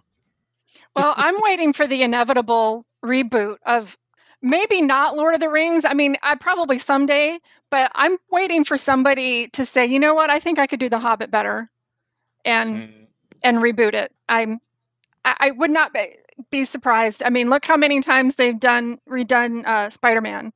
Just in the past 10 years, there've been like 4 different Spider-Man or something. Yeah. I still. Del Toro's. That's exactly what I was going to say. I still want to see Del Toro's very much. Yeah, absolutely. Yes, I mean, even if it was animated, like I think if they wanted to do like an animated version of either Lord of the Rings or The Hobbit, I think that could be really interesting. Yes. Which would also be a reboot from the animated versions in the 70s, but yeah, I've heard tell of images of zombie mama kills from the Del Toro version that sound like they would be epic as fuck. I did work. We both did, didn't we, Rebecca? Yeah, we got to see some images from the movie that could have been, and it would have been. I mean, if you know any of Guillermo del Toro's movies, it would have fit perfectly into any of his films, and it was pretty epic. I wish we could share them, but won't ever be able to do that ever. No, we did beg, but it was like, nope. Where the fandom goes really depends on the success or lack thereof of any future projects. So obviously Amazon is the big thing. The fandom won't go away. There has been a Tolkien fandom since the Lord of the Rings books came out, and then particularly from the 60s on. And that's not going anywhere. And, things like the Tolkien Society in Oxford here, that fandom isn't going anywhere. But the Mythopoeic Society, which has been running for 50 plus years. Right. The big pop culture fandom is what ebbs and flows based on what's going on at any given time. Yeah. So the Amazon series, as that ramps up and gets nearer, that we will get more and more people. We're already seeing more of an influx on our Facebook group and Instagram and stuff like that. People starting to be drawn towards the Tolkien fandom as they hear things about the Amazon show. If the Amazon show is a huge success, then we at Torn will be inundated. We will, we're not as big a player as we were, because back in the day, there really wasn't anything else on the internet. There was no other forum, even for the studios to use. They used the OneRing.net as their outlet because they didn't have their own website outlets at that time, as hard as that is to believe. And now, of course, they do all their own interacting with fans. But, if the Amazon show is a huge hit, or if there is another, like a reboot or whatever, then the fandom will become huge again for however long that is popular. So we're just bracing ourselves. We're anticipating that that could be the case, that there could be another huge wave that One Ring will hopefully surf along on top of and be part of and stay current and stay relevant for the fan base. If, on the other hand, the Amazon series is an absolute damn squib, then we'll go back into another trough and we'll go from there. But it's not going away. Fair enough. Anything else to add, Rebecca, to the future of Tolkien fandom? No, I agree with Kirsten that, yeah, I mean, the fandom isn't going anywhere. I mean, it's just, the level might go up and down as it has been. I mean, we were there during the lean years between The Lord of the Rings and The Hobbit, where we saw it pretty low and then it got high for a while. And now it's kind of back down to, I would say, maybe that between Lord of the Rings and The Hobbit. But yeah, we'll see how the Amazon show does when it ever comes out. Again, if there is the, inevitable reboot, remake, we'll see. Yeah. We'll see what happens. I really hope that they don't touch the Lord of the Rings movies, because I don't think that those ever do need to be remade, but I don't know. At least not in my lifetime, hopefully. Fingers Agreed. Unless, if they want to re-release them with, even the, extra extended editions. 6-hour versions. I don't know if my fucking liver can take that. I think there definitely have to be an intermission. Yeah. An intermission for a liver transplant. Right. Drink whilst watching those movies, just so you know. You can watch them without drinking alcohol. Once a year, I have to watch them. I'll drink it the whole time. Right. All right. Well, that's fantastic. I think that is an awesome sort of view into the inside of Tolkien fandom and one of the biggest fan communities of Tolkien and the Lord of the Rings movies in particular. So before we sort of head off, is there anything that either Kirsten, you or Rebecca are sort of working on right now that you want to talk about, whether it's Tolkien or Torn related or not? Projects that you want to tell our listeners to keep an eye out for, or maybe some stuff that you're selling or anything like that? I have a couple of things. In terms of the One Ring, apart from working on the kind of website reboot, I'm working with a company called Osha Slings, who make baby slings, but also make fabulous fabrics and throws and wraps and scarves and beautiful items. And we are probably, I hope in the next few weeks, going to be doing a competition with them where our followers of an artistic bent can create a pattern of their own that Osha will then make into some kind of fabric or something. So that's kind of fun. And hopefully, as I say, should be running in a couple of weeks and give people something to think about and do whilst they're still on lockdown or social distancing.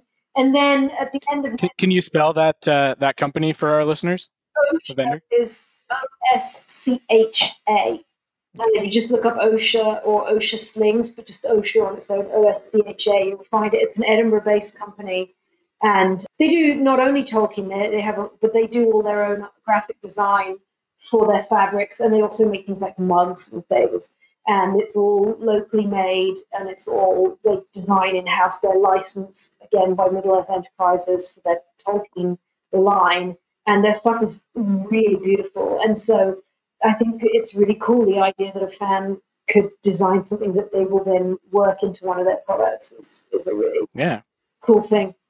And then at the end of next year, we are hoping, depending on the situation in the world with coronavirus, but we're hoping at the end of 2021 to have a big get-together in New Zealand to celebrate the 20th anniversary of the release of the Fellowship of the Ring, and, just to celebrate the fandom still being alive and relevant. And yes, I've told our listeners about our plans to join for that in the past, and also that trip is Jeopardy famous as well, because my friend Steven, who is a past guest on the podcast, mentioned that he had put aside some of his winnings to join us for that trip as well, him and his wife. Awesome. So yeah.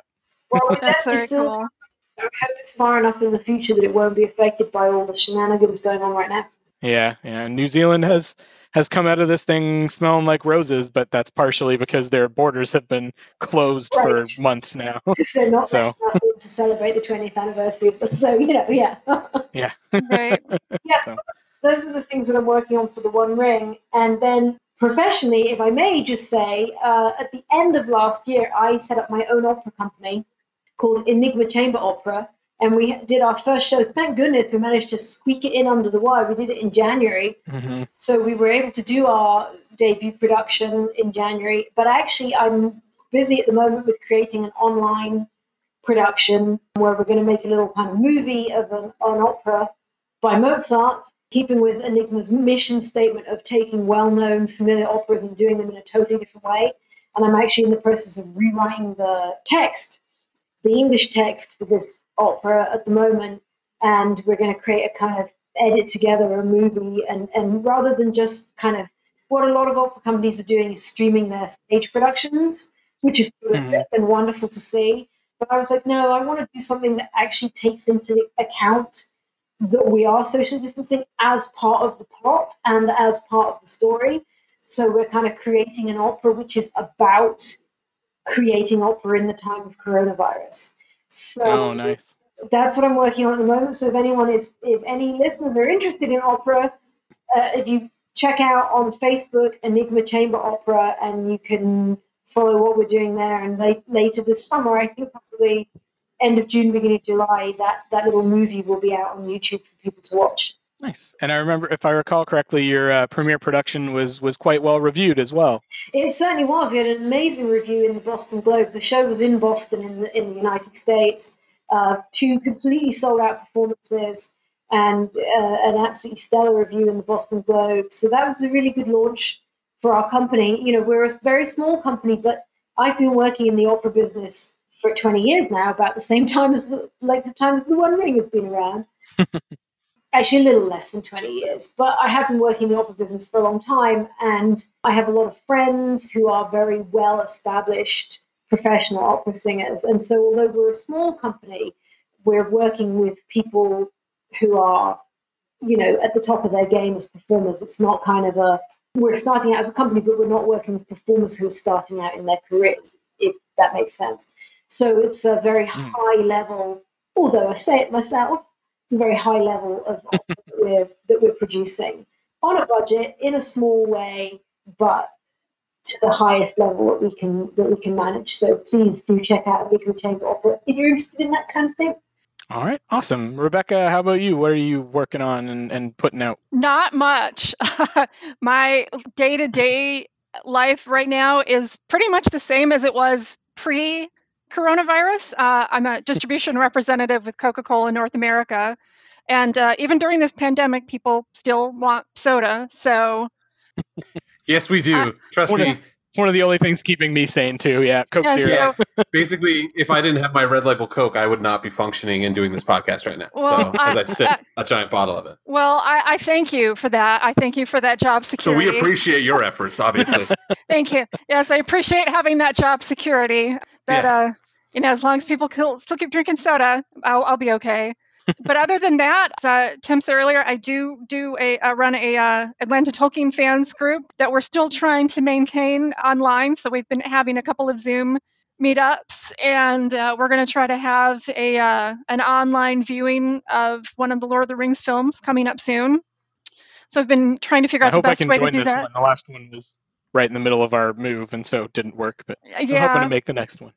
Well, hopefully we can come up with a good way for everybody to be able to access it. Yeah. Otherwise, I got nothing. I'm sorry. I've just been watching a lot of TV and video games. And do you want to tell people about your Etsy store? Well, I do also make sort of gothic and horror inspired jewelry and hair accessories, and that's kind of on the back burner right now too, just because at first it was, well, with safety precautions, I wasn't sure if how to go about getting everything out safely, and honestly I've been a little uninspired, so I think I need to maybe take stock of a few things and try to find that spark of inspiration again.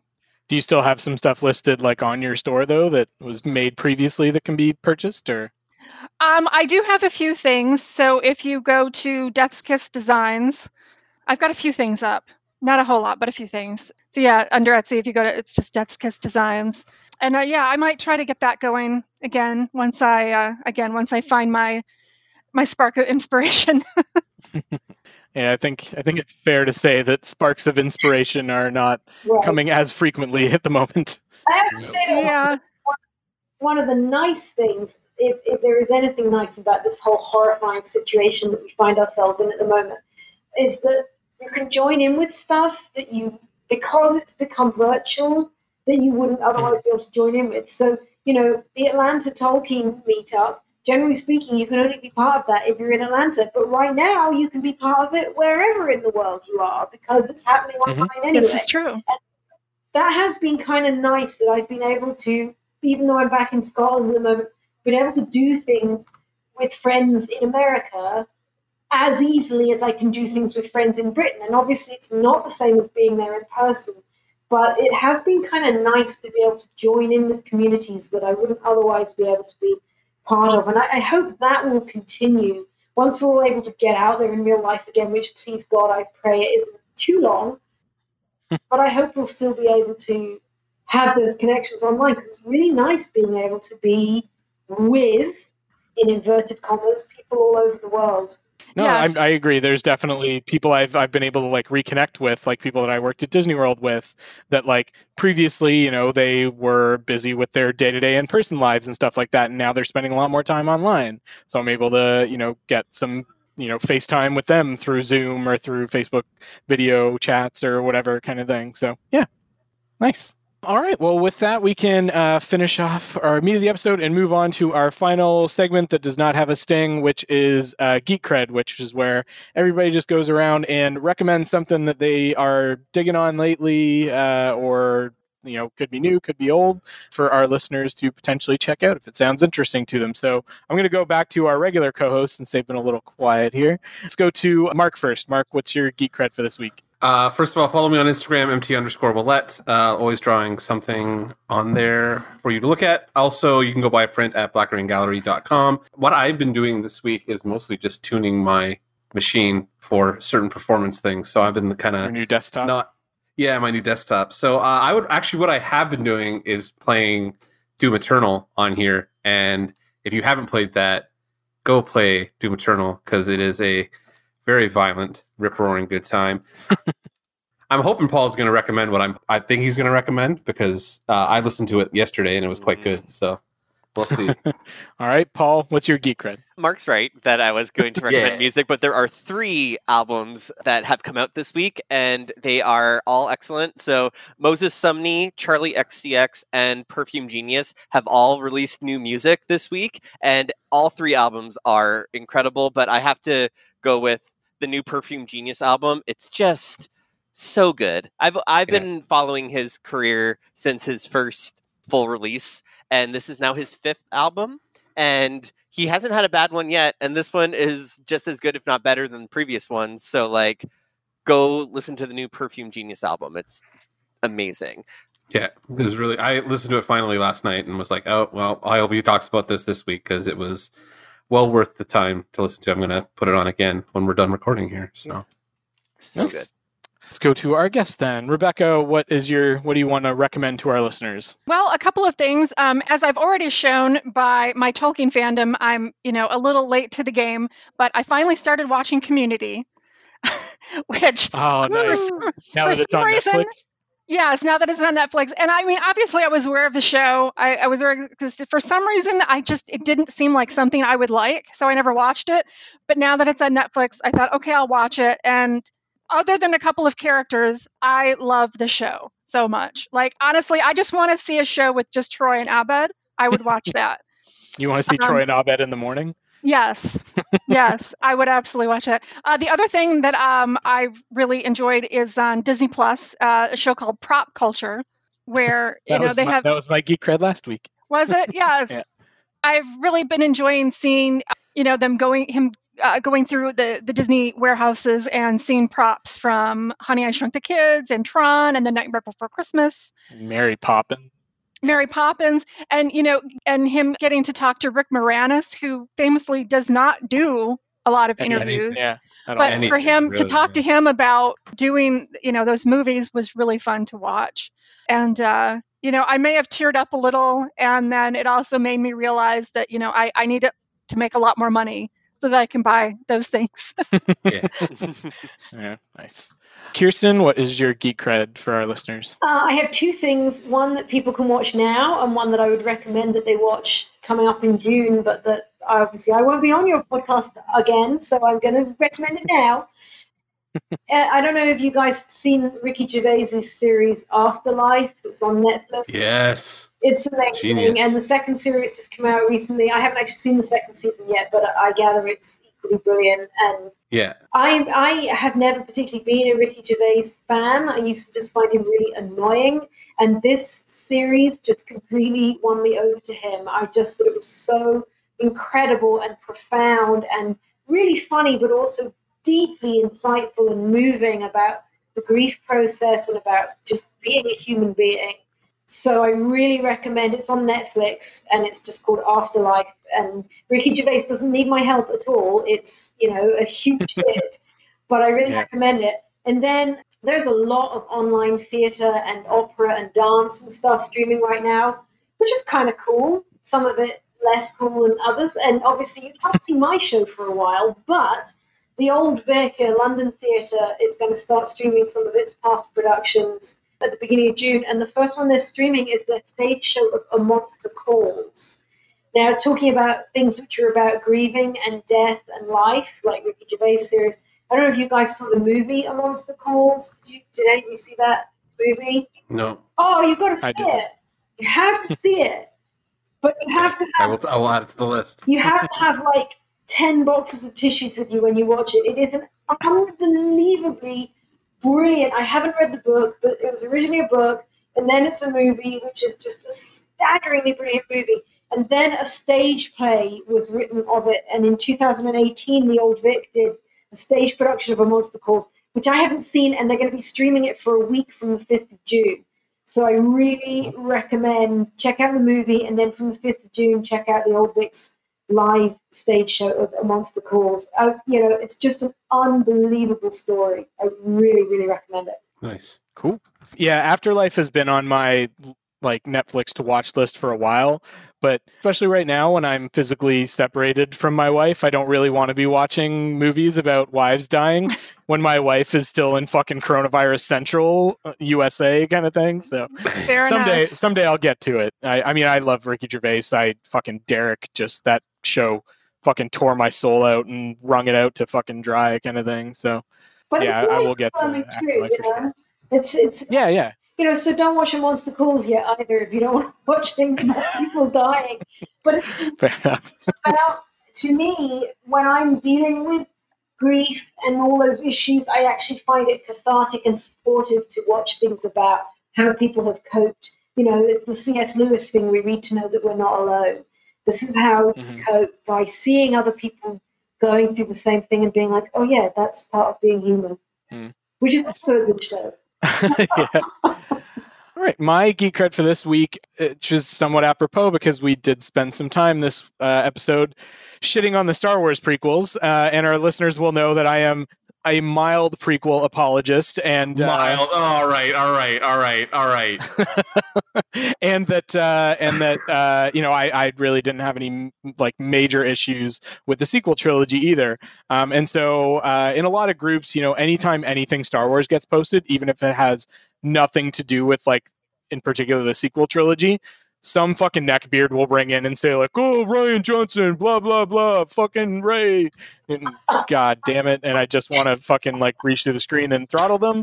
And so in response to that, somebody posted something like that and there was just all this fucking garbage, toxic, totally unrelated to the actual post comments. And somebody replied and said, is there anywhere online where I can go that doesn't have this fucking shitty arm of Star Wars fandom? And somebody tagged a group called Star Wars fans who actually like the movies.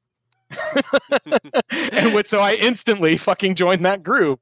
And so it's just now this little corner of Facebook that I have where I can go to get away from the really, I have no problem with people that have legitimate, story-based kind of gripes with particularly the prequel trilogy. I'm less forgiving with people that have major issues with the sequel trilogy because at least the most vocal people that have issues with the sequel trilogy are often like really thinly veiled misogyny or racism.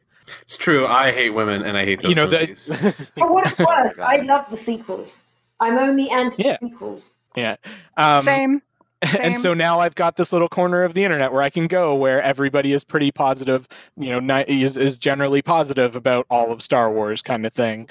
So, there's plenty of places for you to go online to complain about Star Wars, but not a lot of places where you can go to really celebrate this franchise that is one of my probably top 3 fandoms kind of thing. So, yeah.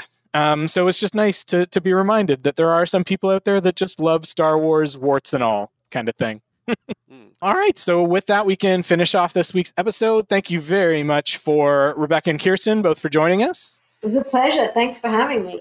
Yes, thank you. So yeah, thank you very much for listening. If you would like to, have any feedback on our episode in terms of what we discussed, you can do so on our Facebook page, which is Dance Robot Dance.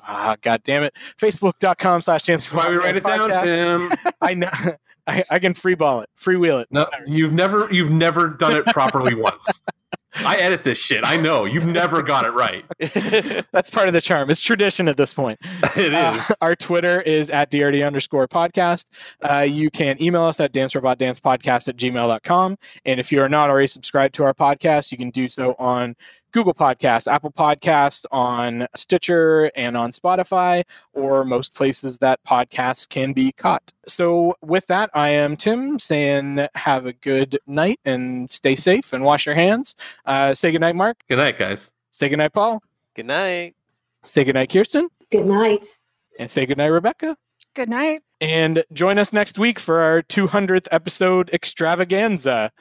I cannot fucking believe that we have made it to 200 episodes, but we can. So we're going to do, just to tease it a little bit, we're going to do a little bit of a walk down memory lane of the past almost 4 years of doing this weekly thing. So, all right. Thanks very much, guys. And go watch some Tolkien.